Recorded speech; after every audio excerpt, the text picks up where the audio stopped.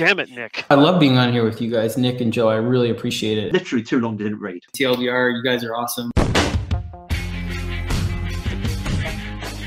You know, Joe, we usually try and give our listeners a really good behind-the-scenes look at how a book's being made, maybe additional information that's going to be coming down the line.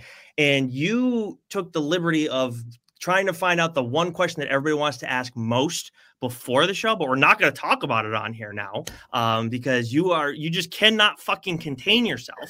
So we're gonna have to leave the listeners wondering what the fuck that is. Sorry guys, but Joe, what book are we talking about today, and who are we talking to about that book? Well, we were talking about the hammer. No. Ooh, interesting. This is back-to-back chats now. We have a bevy of creators on with us. We are talking with Ryan Parrott, Noah Gardner, and John Pearson about their upcoming book, The Infernals, from Image Comics. And guys, welcome to the show. Thanks for having us. Yeah, thank you. Yeah, I'm sure Ryan prepared you guys adequately for what we were like, because no, we're like every time. Fun. No, it was way more fun if I just let them walk into the bonfire. Yeah. Yeah. Oh man, but yeah, we are talking talking about they did. But we are talking about the Infernals today, and the FOC for that is this upcoming Monday. You guys are seeing this right now. Hopefully, listening to it on Friday. That is the 22nd of January. It was the FOC for this. So make sure you go to your local comic shop, add it to your pull list. You guys are not gonna regret doing that. We'll make sure we leave some reminders for you as we go along. But Joe, why don't you hit everybody with the synopsis before we get into questions? Oh, geez, you're going to put me in charge of reading. Holy smokes. Okay. All right. I can read if you really want me to. No. Pipe down. Synopsis. Abraham Abe Morgenstern, the son of Satan, has 1 month to live. Before he dies, he must decide which of his 3 wayward children, volatile narcissist Nero, conflicted field operative Jackal, or troubled schoolgirl B, will inherit his shadowy empire. But will Abe ever be able to truly cede control of the apocalypse? Or does the Antichrist have something else up his sleeve? And I believe, Ryan, you described this as Succession meets the supernatural. And holy smokes, is that just the most brilliant description of this book? Yeah, thank you. We flipped it to the Omen meets Succession because it's got a little more tingle to it. But which I think is, Yeah, after reading this first issue, like, some tingles, all right. That's gonna be one of that all day. Oh yeah. We're gonna ride this one hard, though. Oh jeez, wow. Okay, you're playing it on real thick today. But yeah, when you told us about that idea, Ryan, I think it was honestly the last time that we had you on. So it was, I believe, Rogue Sun related stuff. Maybe it had to do with TMNT, Mighty Morphin Power Rangers Volume 2. But either way, once I heard that idea, I was like, oh, this is like this sounds so kick-ass. And I know like there's a bunch of different ways we can attack this, but my first question is, how did the concept for this story come together? Well, Noah and I have known each other since our days back at Bad Robot, when we were both assistants, and we've always wanted to do something together. We've written like film and TV stuff together, but while I was doing comics, like I think you actually might have been there like the first day I got like my first Batman Gets a Gotham thing. I think I had it in the You brought it into the office. Yeah, I thought it was incredible. I mean, it was carried awesome. it around in front of me. Yeah, incredibly cool. I still have it, and you signed it for me. So I have signed Ryan Parrott. Yeah, it's now worth less than it was when it was meant. So that's great. But we'd always wanted to do comics together. That's a good investment strategy, right? That's exactly. You're supposed to do it. Degrade your books by writing them. Buy high, sell low. But we didn't want to do something forever for stuff, and so Noah was, as I was doing more books, Noah would send me ideas, and I think we probably went through a lot of ideas, just stuff that, just like all of them were good ideas and stuff that would work, but never was just the one that was fitting our sensibilities. And then when Noah sent me this one, I remember I freaked out. I was like, it was the first one I remember thinking I could immediately solve the characters. I could immediately see the larger themes, the world, the whole thing. And it just seemed like one of those ideas that, like, I was kind of amazed no one had done it yet. I know there's variations of people doing stuff with the Antichrist and all stuff, but like I hadn't seen anybody talking about the Antichrist at like the later stage of his life, like that idea that he's not a kid or somebody who's like dealing with his own sort of figuring out his own place in the world. It's more he's this established monster, and the idea that suddenly his life might be over and you have to hand it off. You know, he's the son of a horrible father Now he's the father of terrible children. And that those parallels, just as you know, with Rogue Son, I love writing stories about bad dads and terrible children. So it was a no-brainer for me. I'll just add to that, you know, Ryan's skirting around specifically who was sending who ideas. And the way that this would go down was that about every week I would come up with a list of ideas that I'd been kicking around either for features or comics and maybe some hybrid of the two. And I'd send them to Ryan and I would get back the world's most tepid response every single time. It would just be like, yeah, man, okay, cool, sure, why not? And then finally with Infernals, Ryan is, you know, when he gets excited, really gets animated, and I could just hear him through the phone. He was like, oh fuck yes, and I was like, okay, I think we're onto something. But you know, the genesis of the idea was, as Ryan said, like it's a different spin than we've seen on the Antichrist before, who's a you know, pretty now has become a like somewhat familiar icon in the sort of horror space. And I tend to find that when I'm struggling to find the right idea, I go back through all of these archetypes that I've responded to that are meaningful to me, that resonate with me. And I try to just sort of put them in a slightly different context. Like I try to see them from a slightly different angle, whatever that might be. And yeah, I got kind of hooked by the idea that there's always this depiction of the Antichrist as a child at the beginning of their life. And I wanted to see what that would look like when they've really had a full life's worth of experience to reckon with. And we're grappling with sort of the end of the world and their role in bringing about the end of the world from a more mature place. Particularly through the lens of their own existential crisis as they face, you know, mortality. So that was how that came about. But it really was me and Ryan just wanting to find something. So where did the idea come from to then make, Abe, the son of Satan, mortal, as opposed to, his father being, immortal, a god, if you will. Why make him mortal? It was for the sole purpose of just creating a really great story, or like where did that specific idea? Because I love the succession idea, but I was also fascinated with the fact that, oh fuck, this guy's died. He doesn't seem like someone who should die.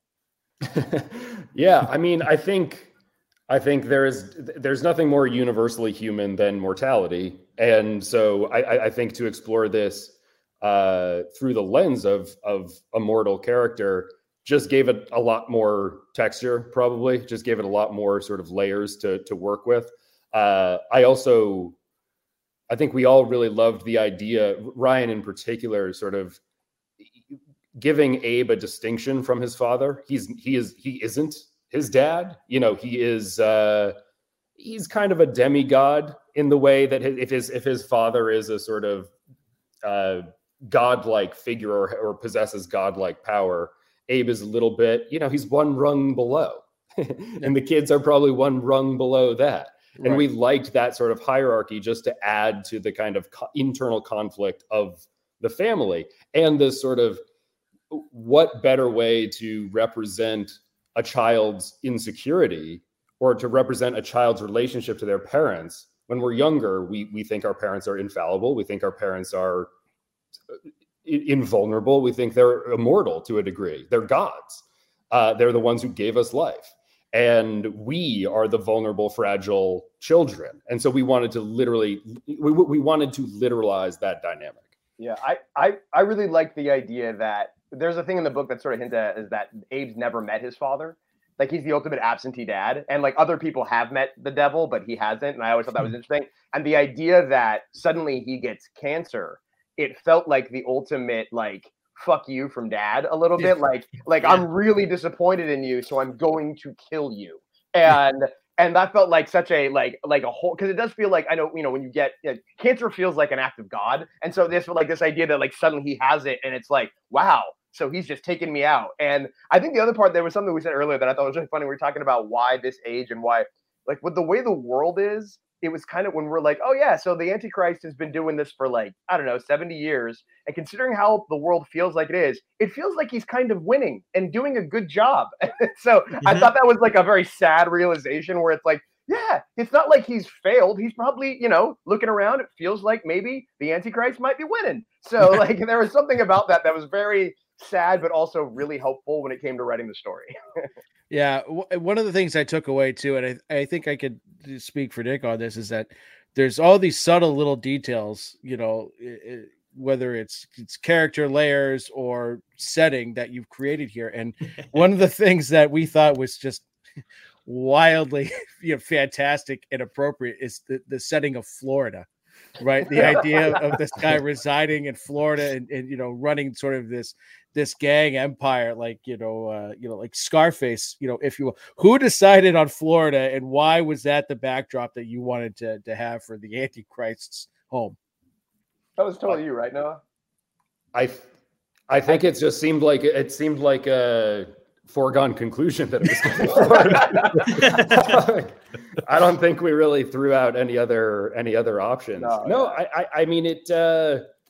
We wanted a place that felt kind of mythic and had this kind of swampy, sort of otherworldly vibe to it.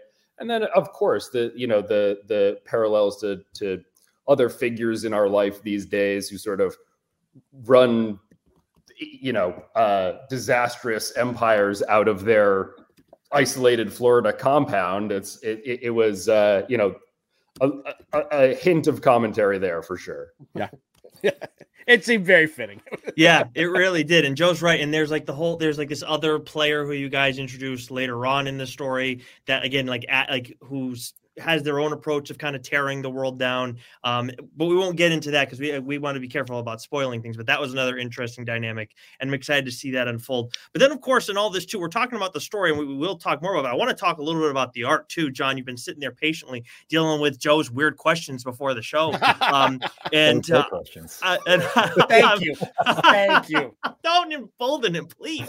So I'm curious, when you got this presented to you, did it instantly come to you, like the design and everything and the approach that you wanted to take to this? Yes and no. I think the story that Ryan and Noah kind of set out to tell and write for this is something that is it ticks a lot of my boxes. It's visually, it's obviously got a lot of roots in horror, and I love horror, but it's not confined to any one specific genre. So for somebody like me who's quite diverse, I suppose, with their approach to artwork, it means that I can play in a lot of different styles and play with a lot of different genre tropes and lean into things, but not actually be confined to any of them. So it's fantastic because it's this beautiful, weird family drama just with the spawn of Satan at the heart of it. So it means that I can just go weird and kind of play with the darkness, but also be a little bit more nuanced with the art as well. You talk about like how it has the horror element. Of course, you're dealing with the devil and demonic stuff in some capacity. You're dealing with horror, but there's also like the supernatural, like where it's like a little more, as opposed to like spooky supernatural, like a little bit more like, I don't know, otherworldly in the sense of like what we see when the Antichrist first comes into the world, that image of all those individuals that surround him just felt like kind of extraterrestrial, I guess, in a way for me. But then all of this too feels grounded because it is set on Earth. And I'm curious for you, is that a tough thing to juggle when it comes to like trying to make sure that it all you're like you said, you're checking off the different boxes, but at the same time, like you need to give a slightly different vibe to these different parts of the story. Yeah, it's I mean it's definitely a challenge because I think it's simultaneously a very small story about families, but it's on this huge global scale dealing with the apocalypse as well. So there's little bits like when we're introduced to that in the first issue, the kind of anti-nativity, it draws upon a lot of different cultures, and it's broadening the scale of what the story is visually. So it's not just told from this kind of Christian American viewpoint, even though that's kind of where it is set. It's drawing in this much broader visually setting, so it actually makes it feel bigger. And that's something that throughout, I think, is something that's played with through the visuals, is trying to make sure it feels big and it feels like this huge epic story when it's actually quite a small story initially that we're telling. Yeah, one of my favorite books is Department of Truth, and Martin Simmons is the primary artist on that. And when I looked at this, I said, "Whew, that looks, yeah, awesome." And so, like, I know that you drew an issue of Department of Truth, and so the vibes are very, very similar. I think you two have a very similar aesthetic when it comes to, you know, evoking, you know, horror and sort of that feeling of like dread.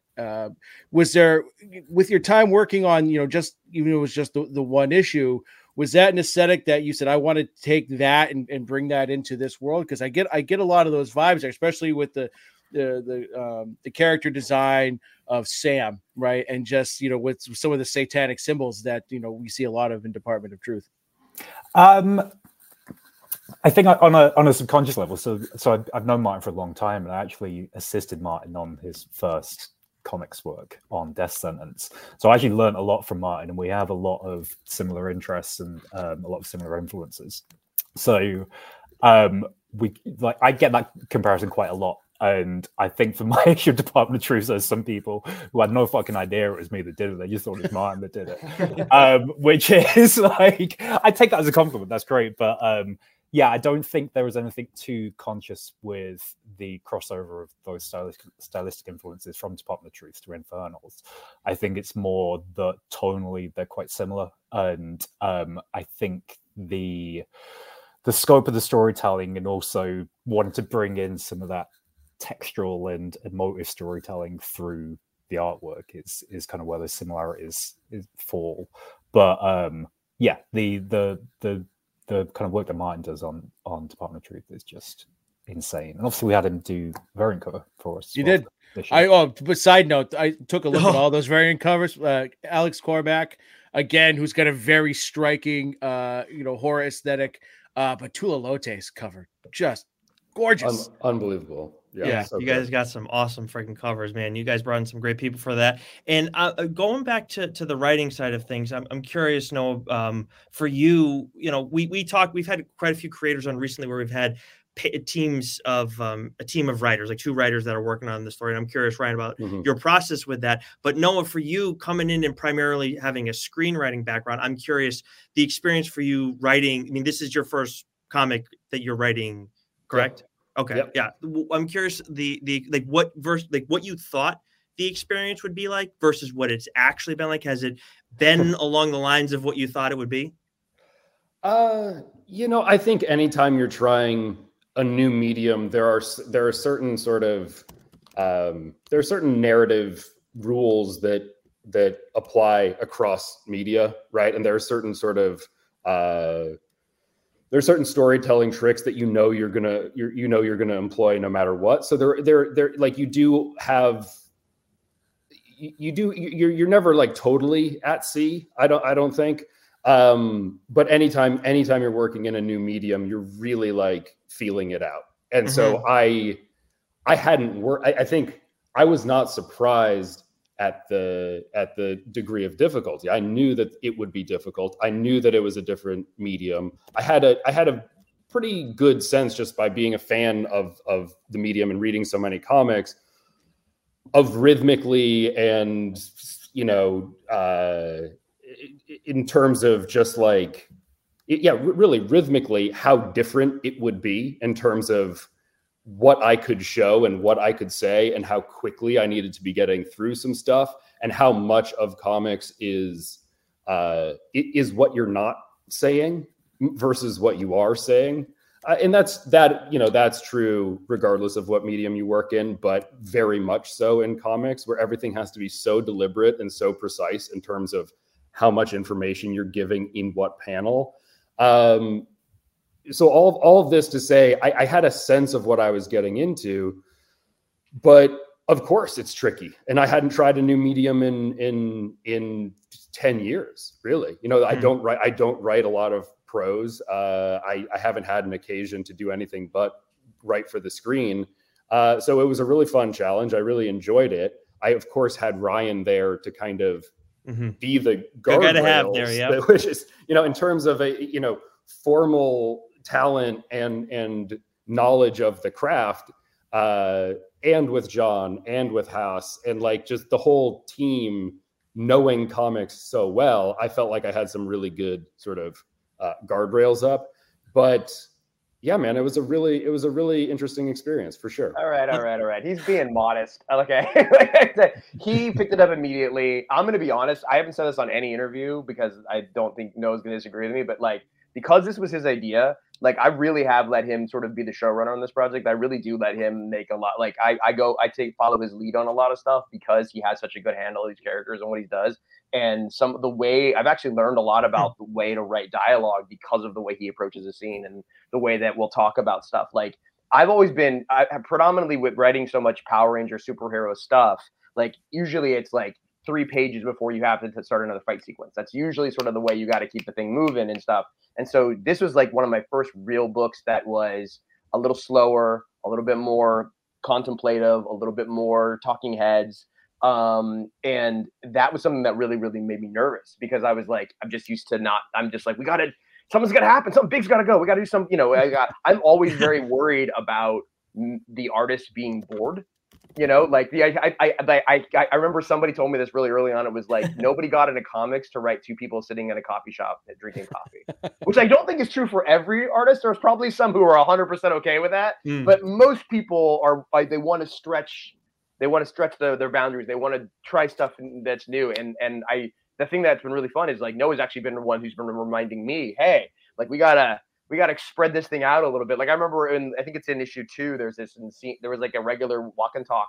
And I was like, I wasn't sure what we were going to do with it. Noah said it in this incredible garden with all of these sort of like demonic, the Lords of Hell. And then and then it turned into a double page spread. And I was like, holy, it just like, that's the fun part where you have multiple collaborators where you just like you get in the middle of it and you have an idea for the scene and then someone takes it and makes it better and then it goes to the artist and it gets even that much better. So that's the fun part I think about the answer. The question of having multiple writers and collaborators is they push you out of your comfort zone and then teach you, and then every once in a while you get to carry the water for a little while or get to use some of your knowledge to experience just to jump in and give everybody a sense of maybe how Ryan and I sort of complement each other. I don't even know if this is a product of my screenwriting background or just a bad habit that I have, but I was finding that in writing comics it would get a little bit linear for a bit, where I would just be following one character or one story, or just something that I was like, okay, well, I'm going to need 4 or 5 pages to tell this story. And Ryan had such a good sense of sort of readership rhythm. Like when you are reading this, at what juncture do you need to add a wrinkle? At what juncture do you need to suggest something else? At what juncture do we need to fold in another storyline?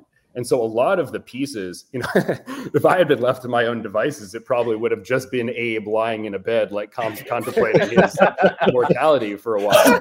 With like Sean maybe a couple drawn the shit out of that. I love that. Yeah, just bedpans everywhere. But I mean, Ryan really it's always fun. It's like working with a really good director in my world, where it's like you have your script. And it is to a degree a sort of linear document. And then the director comes in and says, no, we need this other piece. I don't care about the read. We need this other piece because when I put this on screen, when I shoot this, I need more to work with. And Ryan very much falls into that mold of saying, when the artist is drawing this, they're going to need more to work with. When the reader is reading this, they're going to need something else to latch onto. So I can't speak highly enough about Ryan's capacity to sort of know what other layers are needed. That was really important.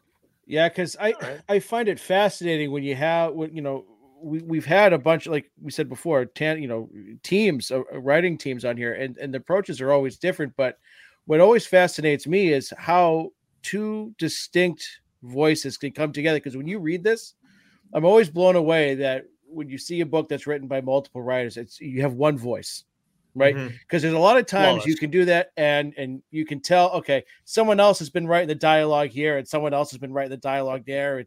It can feel clunky and out of place. But again, we had the gang on from Kill Your Darlings on, last week. And again, it feels like one voice, right? This feels like one voice. And especially when you're dealing with so many different characters, that have their own layers to them and their own, very distinct voices.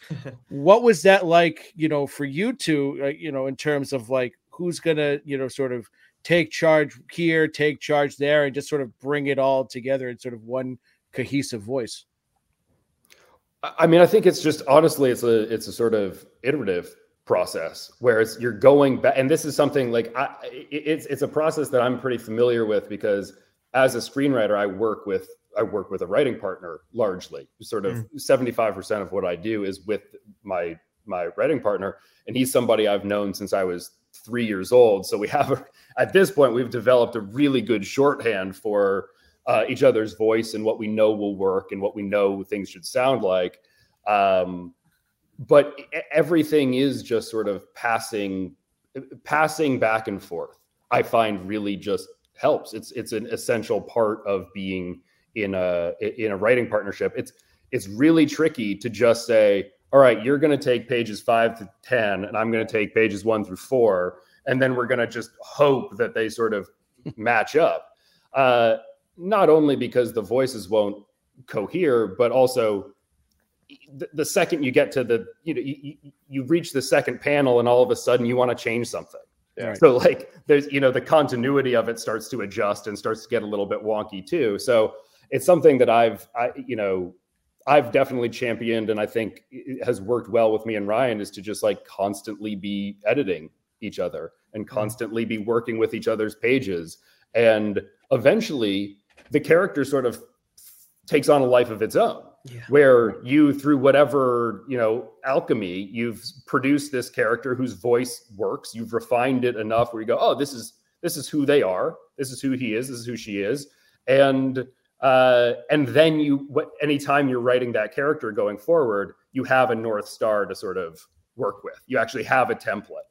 And finding that template, I think, is just requires back and forth. It requires cooperation. I think the art element of it after that first issue is also something that I hadn't realized, is that once John put the characters on the page and we could see Nero and we could see Jackal and B, I think their voices change in each issue after that. I think because once they become tangible and you see them and I just all of a sudden it's like, oh, the way that I'm going to articulate the way that they speak with other people, the way they carry themselves, just the way that I do think that's something that is real fun with those first early stages, is just like, oh, okay, cool. It's like it's like talking about someone and then meeting them. I don't know if that makes sense, but it's like, it was, yeah. No, not only did John give John and Haas and the voice that the lettering gives to our characters, that contributes to our understanding of who they are. And so it's constantly evolving for sure. And, I just think,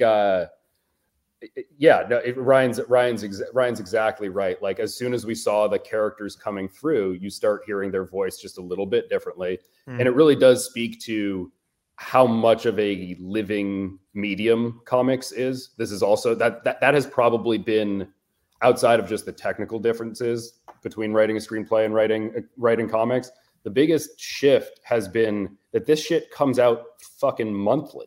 Like, this shit comes out. And what I'm used to is working in development for years on a project, right? Like, between studio notes and producers notes and directors notes, like, I'm going back and forth all the time. And there's so much wiggle room for me to go back, and too much wiggle room for me to go back and change things and amend shit. And so, we even got, it was like a couple weeks ago, our editor emailed us and was like, all right, guys, we're on the monthly clock. And it's like, well, shit, all these, what are you talking about? Like, put me back in development. Like, this thing's not fucking baked yet, but like it is baked, and it will continue to bake. And that's a really, really, really exciting thing, is to know that the voice you had for a character in the first issue is going to evolve by the time you reach your 5th issue. And that is an extremely exciting thing about this medium, and something that I've really had to learn to embrace, and I think is really important for any creative. You know, comics offers you this thing that other mediums don't, and it's been a kind of a thrill. I think for me as well, it's been nice kind of seeing like how you'll kind of like tweak things, or like you'll slowly like kind of put more emphasis on certain things when you've seen the artwork, and it's like, oh, okay, so we tweaked this for this issue because of how I've drawn it in previous ones. And yeah, I think that's testament to how it is that naturally evolving thing. But also, it's this doesn't feel like a script written by 2 people for me, which I think is fantastic. And again, that's just emphasizing the power of the collaborative power that you both have. Because I get it through, and it just feels so kind of slick and tight and just fantastic, but energetic. And even though there are a lot of talking head scenes, it's not like it is just 2 people sat doing nothing. It's like, oh, they're in this really fucking weird setting, or there's like all this other shit happening around them. So it allows me to just play with that a lot more. Yeah, and that's the thing when you brought up, Ryan, how this is maybe like a slower moving book versus like a superhero book. Yeah, sure, okay, right. But at the same time, like, while I didn't fly through this because there's a lot to take in, like this moved at a very even pace, like perfect pace for the subject matter and everything that's going, the info that we need, that we're dealing with. And I think the other thing too that also plays into that is John's art style. I mean, everything that he's drawing, like he's not wasting a single ounce of space. Everything looks really fucking cool. I think my favorite character design has to be Sam. I'm assuming that's the case for everybody too. But he's such, I mean, and I want to ask more about him later, but I'm curious for you, John, as you learned about the children specifically, because I mean, you have 3 kids that are, I mean, the son of the Antichrist, are all supposed to be pieces of shit in their own way. And we do get that like very clearly in their introductions. So we got Nero, we got Jackal, and then is it Baphomet? Is that how you pronounce her name? Yeah, but just B. Just B.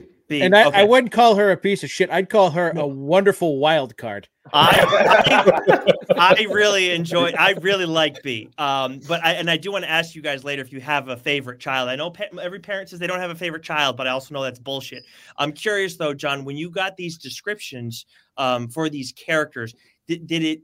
Because Ryan and I talked to him about Rogue Sun, the design for Rogue Sun a while back, and when you got that design from Abel, Ryan, it was like right away. And I'm curious, John, for you, was it clear with these kids instantly what you wanted to do, and like not just what they looked like, but how they were going to move? Because like B seems to have a very different movement just in the way you introduced her than her siblings. Yeah, I mean, there's always character traits that I'll want to get through with character designs, and I think with the 3 siblings, a lot of that felt very natural. So you'll have Nero, who is was there anything about Nero's physicality in specific that well, he's in particular 10 inches or so, brash and arrogant and balls out. One would think he's compensating, but you'd be sorely mistaken. But yeah, that's it. It's like he's overcompensating, and he's like very much full on, and everything's on show. So it's so that kind of felt like that had to come through with the design. But then on the flip side, you've got B, who's kind of static and mysterious and in the shadows, and you like permanently in the shadows despite whatever the lighting situation is.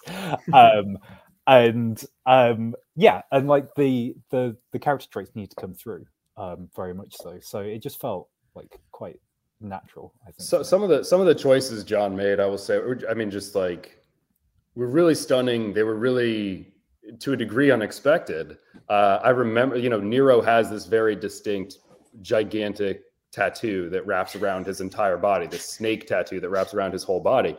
That was not scripted. That was purely from John's imagination. When we saw it, we were like, holy fuck, did he do this giant full body tattoo? And it actually it kick-started for us some idea. The motif of the serpent is obviously a very common one associated with the devil, and it gave us some runway or it gave us some ideas for who Nero could be and what his backstory could be and all of that. And it actually sort of informed. I'm gonna fuck up and do another spoiler. I'm sorry, guys. It's okay. But we embraced it. We had this idea that Nero and Jackal's mom was different than Bee's mother. It was from Abe's first marriage, and we decided to make her a succubus, and we may just meet her in a subsequent issue. But the idea of the succubus as this kind of serpentine character, it made sense that Nero would then get this giant snake tattoo because the motif was going to carry over to his mother and be that kind of connective tissue. So John sort of gave us this idea for Nero's past that we then got to turn into something else that becomes a major part of our story. So on that same thing, like what I thought was interesting was it made me sort of see, like when we got Jackal's character, and like we had seen him sort of different, but what I loved is you get the shaved head, the idea that a shapeshifter is sort of completely like all he has no defining blank features. And I liked the fact that Nero is the son of the devil and has a giant tattoo, and he is proud of that shit, right? But then you have Jackal, who does he's gone the exact opposite of that, and that was a visual thing that I thought was really cool, and also just the way I remember my favorite thing is just the way you introduced B in sort of that same pose and the same like the sixth panel, like that's the stuff. Like it made me, the idea that she would stand there and everything changed around her. I thought that instantly gave me an idea of who that person was. And like, oh, she's the person standing in the corner quietly doing her own thing all the time. That's also not in the script. That was just something that you sort of took and shifted. And I think you are, John, but I think you might be, of all the artists I've worked with, like the most director, like artists I've worked with, like somebody that you hand the script over to and like you take it in a different direction and you apply, like, everybody else is like a lot of the artists we work to, they are trying to appease me or appease the writer. They're trying to make sure that they are they're giving you what you want. And I feel like you're doing something different than that, like in a good way, if that makes sense. Like you're giving us what we want, but you're giving it to us through a different lens. Like this is what you think you want, but this is actually what you really want.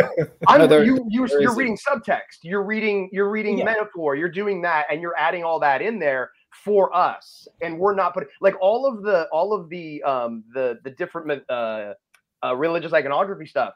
A lot like, and especially on like the last page, like that stuff's not stuff that we put on the page. That all came from John. Like that was, and then I will take full credit for it. So, but I mean, I think for me, like one of the things that I've always loved about comics is the rereadability of some comics, and I think that can't be said for a lot of comics. So I think for me, things like subtext and things that you might miss on the first read, and then you go back and you want to read it again, that's really important to me.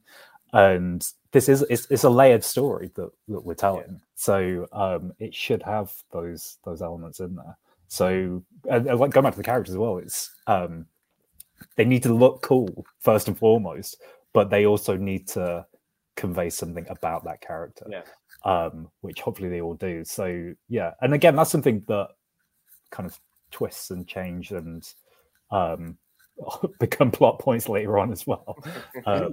But yeah, it's like with Jackal as well, with like the mirrored sunglasses. It's like and the eyes. I mean, there was a detail. It's a detail that again, not a spoiler, but will be revealed in, I think, for the first time in the second issue, where you see Jackal's eye. He's always sort of concealing his identity behind these mirrored sunglasses, and then you finally see his eyes. And the way John drew them was just that they were so haunted and kind of destroyed, and that his going through so many transformations that had taken this physical toll, and it was all reflected in the eyes and these wrinkles, these sort of grotesque wrinkles that had developed around his eyeballs. Super cool. Loved that detail. And it, again, gave us just this sense of who the character was and things that we could do when we got into the more sort of Jackal-centric issue.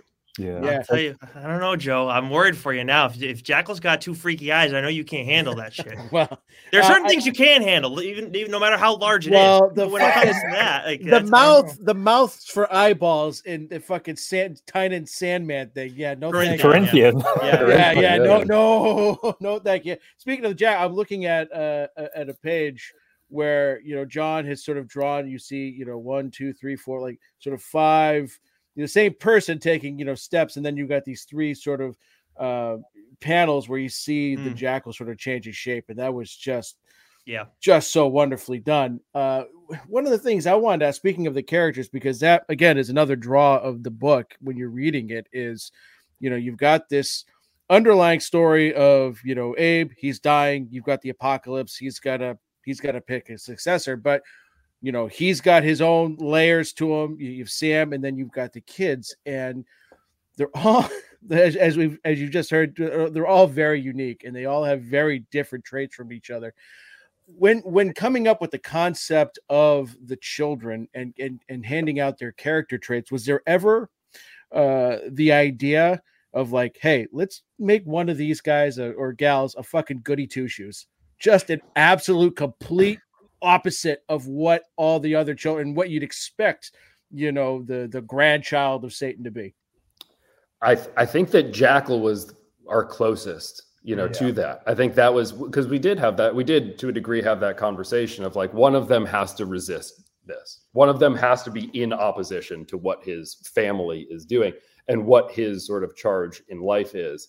And we didn't feel, like there was only so much tension that we could get out of, or there's only so much conflict we could get out of him being in sort of diametric opposition to his family. There's only so much yelling you can do, and only so much "you're full of shits" you can throw. Right.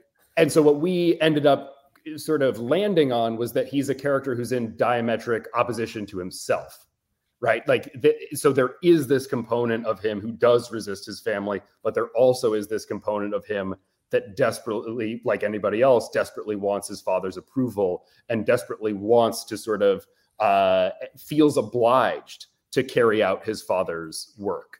And that internal conflict gave us not only the sort of not pops of external conflict when he's at odds with Nero in particular, who always is calling him out on kind of being a snake and not really doing what he should be for the family business, and always kind of taking the coward's way out in Nero's mind, and always kind of nibbling around the edges. But so we got those little pops of external conflict, but we really get to see this sort of strong, current of internal conflict playing throughout. And one thing I don't think we've mentioned is that in the first issue is all through Abe's perspective, right? Like it's his narration. It's the patriarch's narration. And then starting in the second episode, we start to hear from the other characters. We start to hear from the siblings. And so each issue is going to take on sort of its own POV. And the third issue is when Jackal really comes into it and he's the one narrating it. And that's when you start to understand sort of where this guy is coming from and how much of a toll this has taken on him. Well, he's the middle child too. These guys must have been taking a beating his whole friggin' life.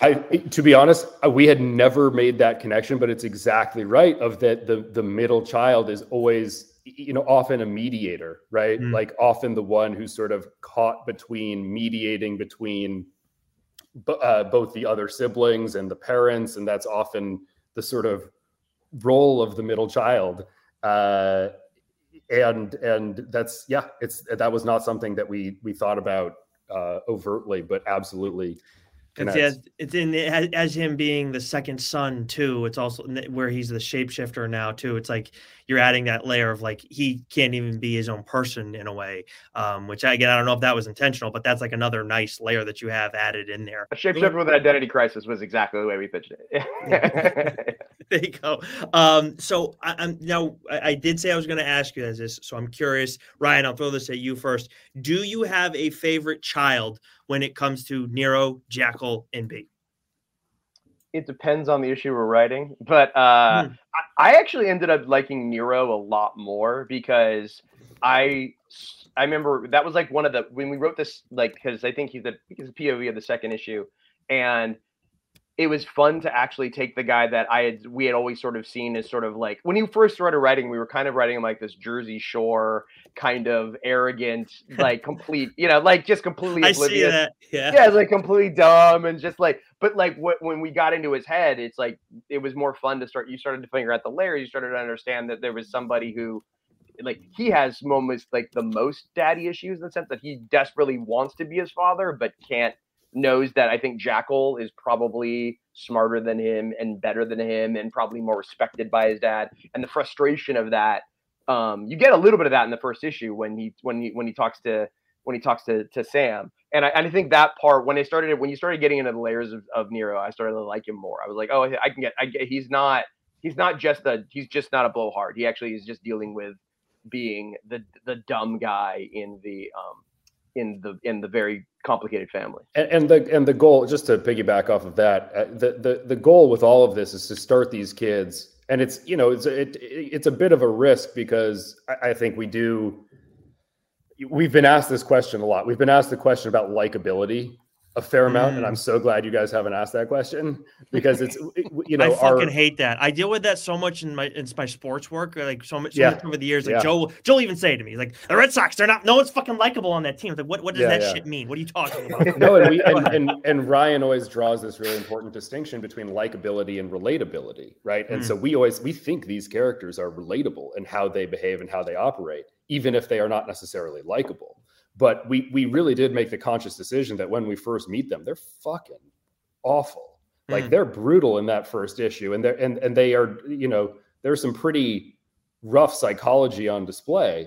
And throughout the arc, we really do get moments of tenderness between them, and we really do see them sort of evolve away from that. So I think, as we've gotten further in the series and kind of come to the end and realized, oh shit, we learned something about Nero as we were writing him. Like he actually does, there are soft spots in his heart. That was a nice revelation and definitely made us, clearly, I think, informed Ryan's feelings on him. Yeah, Ryan does a great job with dealing with piece of shit characters. I mean, like in Rogue Sun especially. We love it though. But John, same question to you that I had just posed to Ryan, and then we'll throw it at Noah too.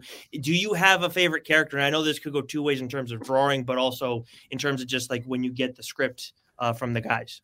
I mean, I do. It's a difficult one because I also really like Nero. Nero being the far more external than the two more internal other siblings, and for me that's a lot of fun. And also just some of the shit that he says when I read the script, I cannot fucking believe how funny it is. Yeah, and it's I love it, and it's like from an artist's point of view as well. It feels like there's so many layers of confrontation and just trying to overcompensate, but also he's pretty fragile at the same time, and all of this wrapped up in this like big package is just crazy. So it's like, yeah, so that's a lot of fun for me. God. Yeah, I don't know about you, Noah, but no one said B yet, and that's who I'm rooting for to be the successor. You're I think your wish is going to come true because my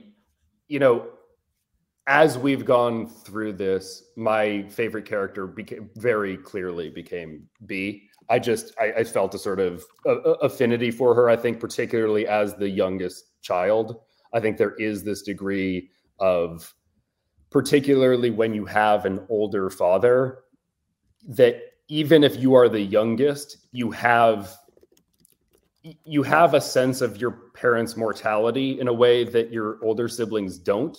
You have a sort of, you've grown up with a kind of exposure to mortality that your older siblings probably haven't, particularly when you're in a family with half siblings, where your siblings are, a generation removed from you, or in the case of Bee and Jackal, like 20 years apart.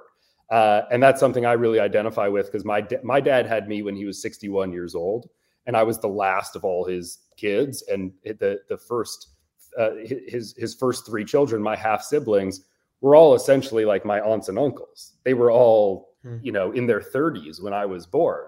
And so my experience, they obviously had a much different experience growing up with my dad, for better or for worse. And my experience was really being quite conscious of death from an early age. It was just, that was in my space. And I think that informs some of Bee's nihilism, which we also reveal to, she does care about things, and she does have a real perspective, and she does have a voice. And she just really reveals herself to be as thoughtful and sort of intuitive, probably the most thoughtful and intuitive and most sort of tapped into what the real family dynamics are of all the children. And I always root for the youngest sibling who actually fucking gets it, like who actually knows what's going on more than their older sibling. So I think that's where I've come to being my favorite character to write. Noah wrote a line. It was like in the first issue, and I remember like we were working on it, and there was a line where I think Nero's sitting across from her, and he says something like, "If you say something else, I'll kick your effing teeth in," or whatever. And she goes, "I bet you say that to all the girls." Yeah.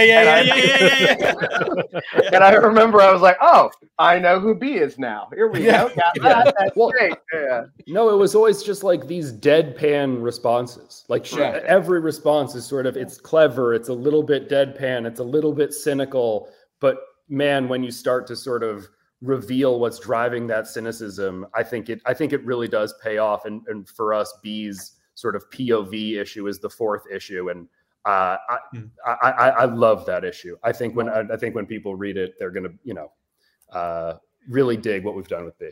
I can't wait to read it. Yeah, the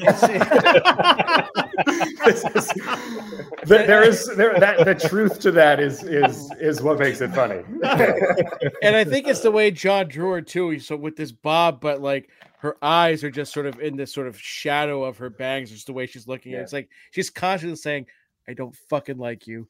Get out of my way." Like constantly. I like that she said a school in Connecticut too. That's also very fitting. Oh yeah, very. Yeah. Well, yeah, the states we chose for a reason. But when we were writing that first issue, the idea was like stylistically, and I think we put this in the script where it was like, with Nero, we wanted it to be this gaudy, bombastic scene with drugs and strippers and just like gaudy lights and Vegas, and that was the vibe of sort of like like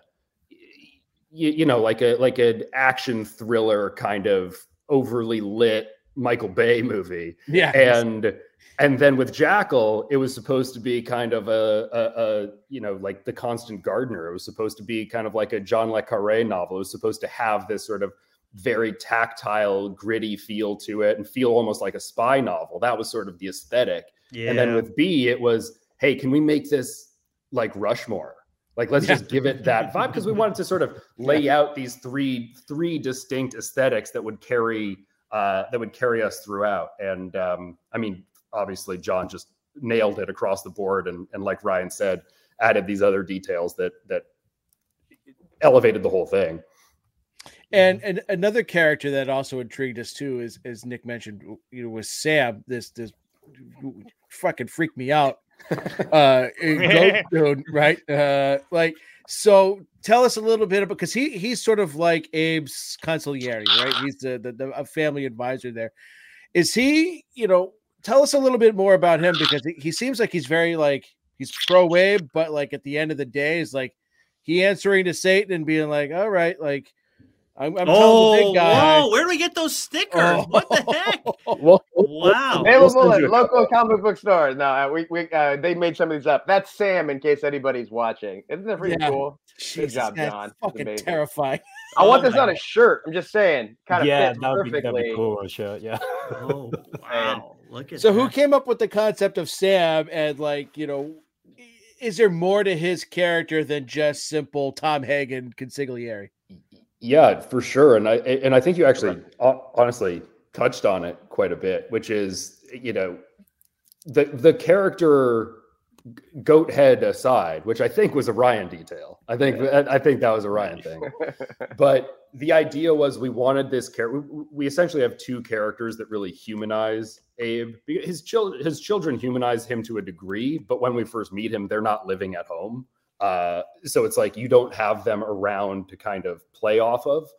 But, you know, to have this paternal character in his life immediately makes Abe more human in our minds, and suggests or hints to the audience that look, they're like, there is real tenderness and affection and familiarity in this book.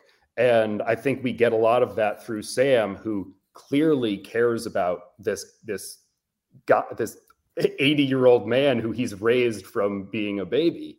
And you know, your point, Joe, about like about Sam being caught in this world, but sort of caught between allegiances, between the master who he really serves, which is Satan. No spoilers. No spoilers. I'm not going to do it. and you know, the person who he's grown closest to, and this responsibility that is really truly meaningful for him, which is his relationship with Abe. Without any spoilers, those two responsibilities in his life will come into conflict, and that is something that he's going to have to make a decision as to whose side he's really on.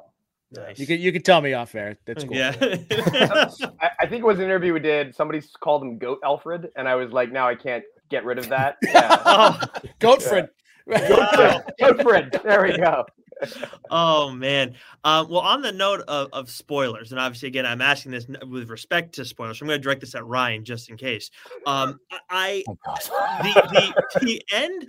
I don't want to get into the specific details of the end of the issue, but get a strong ending. You add something else at the end that kind of adds another layer that we had no idea was coming, and then you get this letter to the reader, and it reveals details in there. And I was like, look, obviously letter to the reader is not an uncommon thing in a first issue of a comic, but Ryan, I'm just curious where, like, how that decision was made to add those few details that, like, hey, I'm feeling good coming off reading that issue, and then I see this shit and I'm like, wait, what the fuck?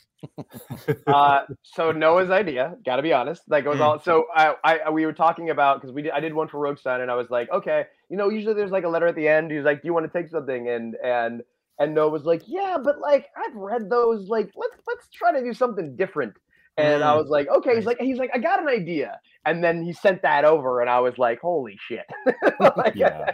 I mean, it came from a couple different places, but one is I always find that these sort of letters from creators, having written a few just like as cover letters or whatever, you know, a lot of my job is trying to sell your thing, and you end up saying the exact same shit about your project over and over again, to the point where it sort of sounds meaningless at the end. Like, it just feels hollow.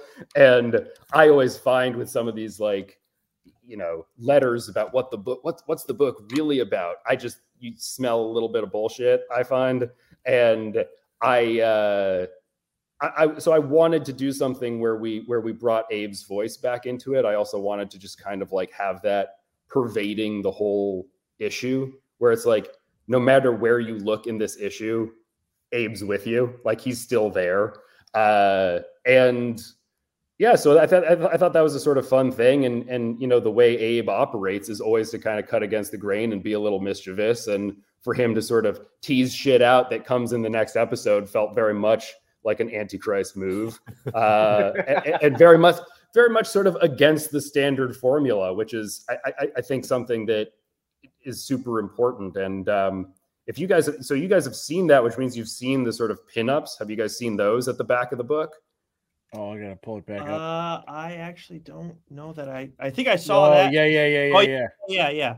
Yeah, so Ryan's been sharing out there too. I saw some of these before. Yeah. Yeah, so we've been sharing a few of those because our entire philosophy with the book was you have, 20 however many pages of story, but you have 30 pages or plus of material, and we wanted it to feel like if you pick this thing up, you're getting a full book's worth of, like, you're getting a fully immersive experience. You know what I mean? That's a nice touch.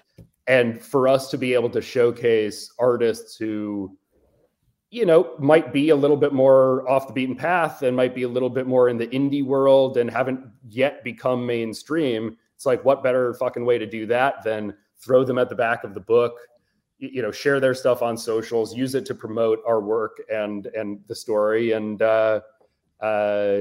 give the audience this kind of like holistic experience of living with the Antichrist family for a while. Just fucked up. I'm looking at it. Yeah. My goodness. Yeah. All right. Before we let you guys get going, I do want to make sure, because Ryan, last time we had him on, said that Joe and I need to talk more sports. He likes it apparently when we do that. Yeah. Oh, you don't want to talk Dolphins? I don't want to talk about shit, man.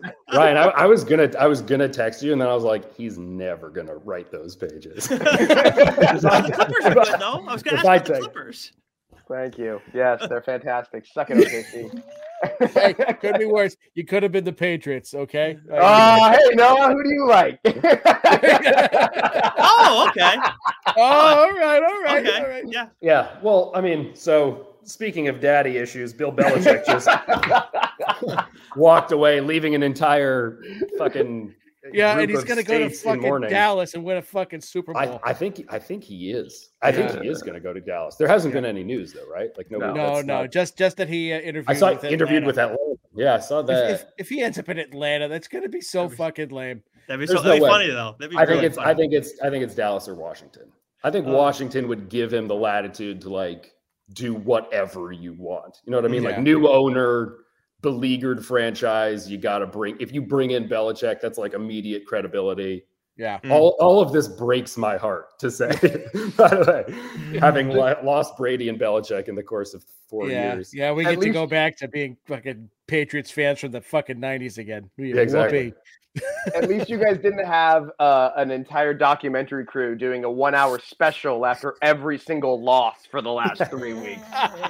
Like, hey, what's on HBO? Oh, good. Let's relive it. What's funny is that the other day my wife was like, should we watch this last Hard Knocks? And I was like, I think it's going to be kind of a doozy. Like, I don't know, man. The one before it, the one from the Bills one where he talks about his alcoholism was pretty awesome, though. I didn't see it. That one's worth it. Like, I like him a lot. Like, even outside of everything, I just think he's a really interesting and cool guy. He's come a long way. Yeah, I like the way he talks about stuff. Like, I like his approach to people. I think is a really good thing. Like, I think his approach to just the way he raises people up. Now let's work on, figuring out a better run game, but now we got that. So let's go, yeah. McDaniel's awesome. He's awesome. Oh man. When I saw that you guys were dealing with snow, though, I was like, oh God. This is tough. But that is it for Sports Talk on TLDR. More importantly, everybody, make sure you go to your local comic shop as soon as you're done listening to this. If you haven't done it already, let them know you want to add the Infernals to your pull list.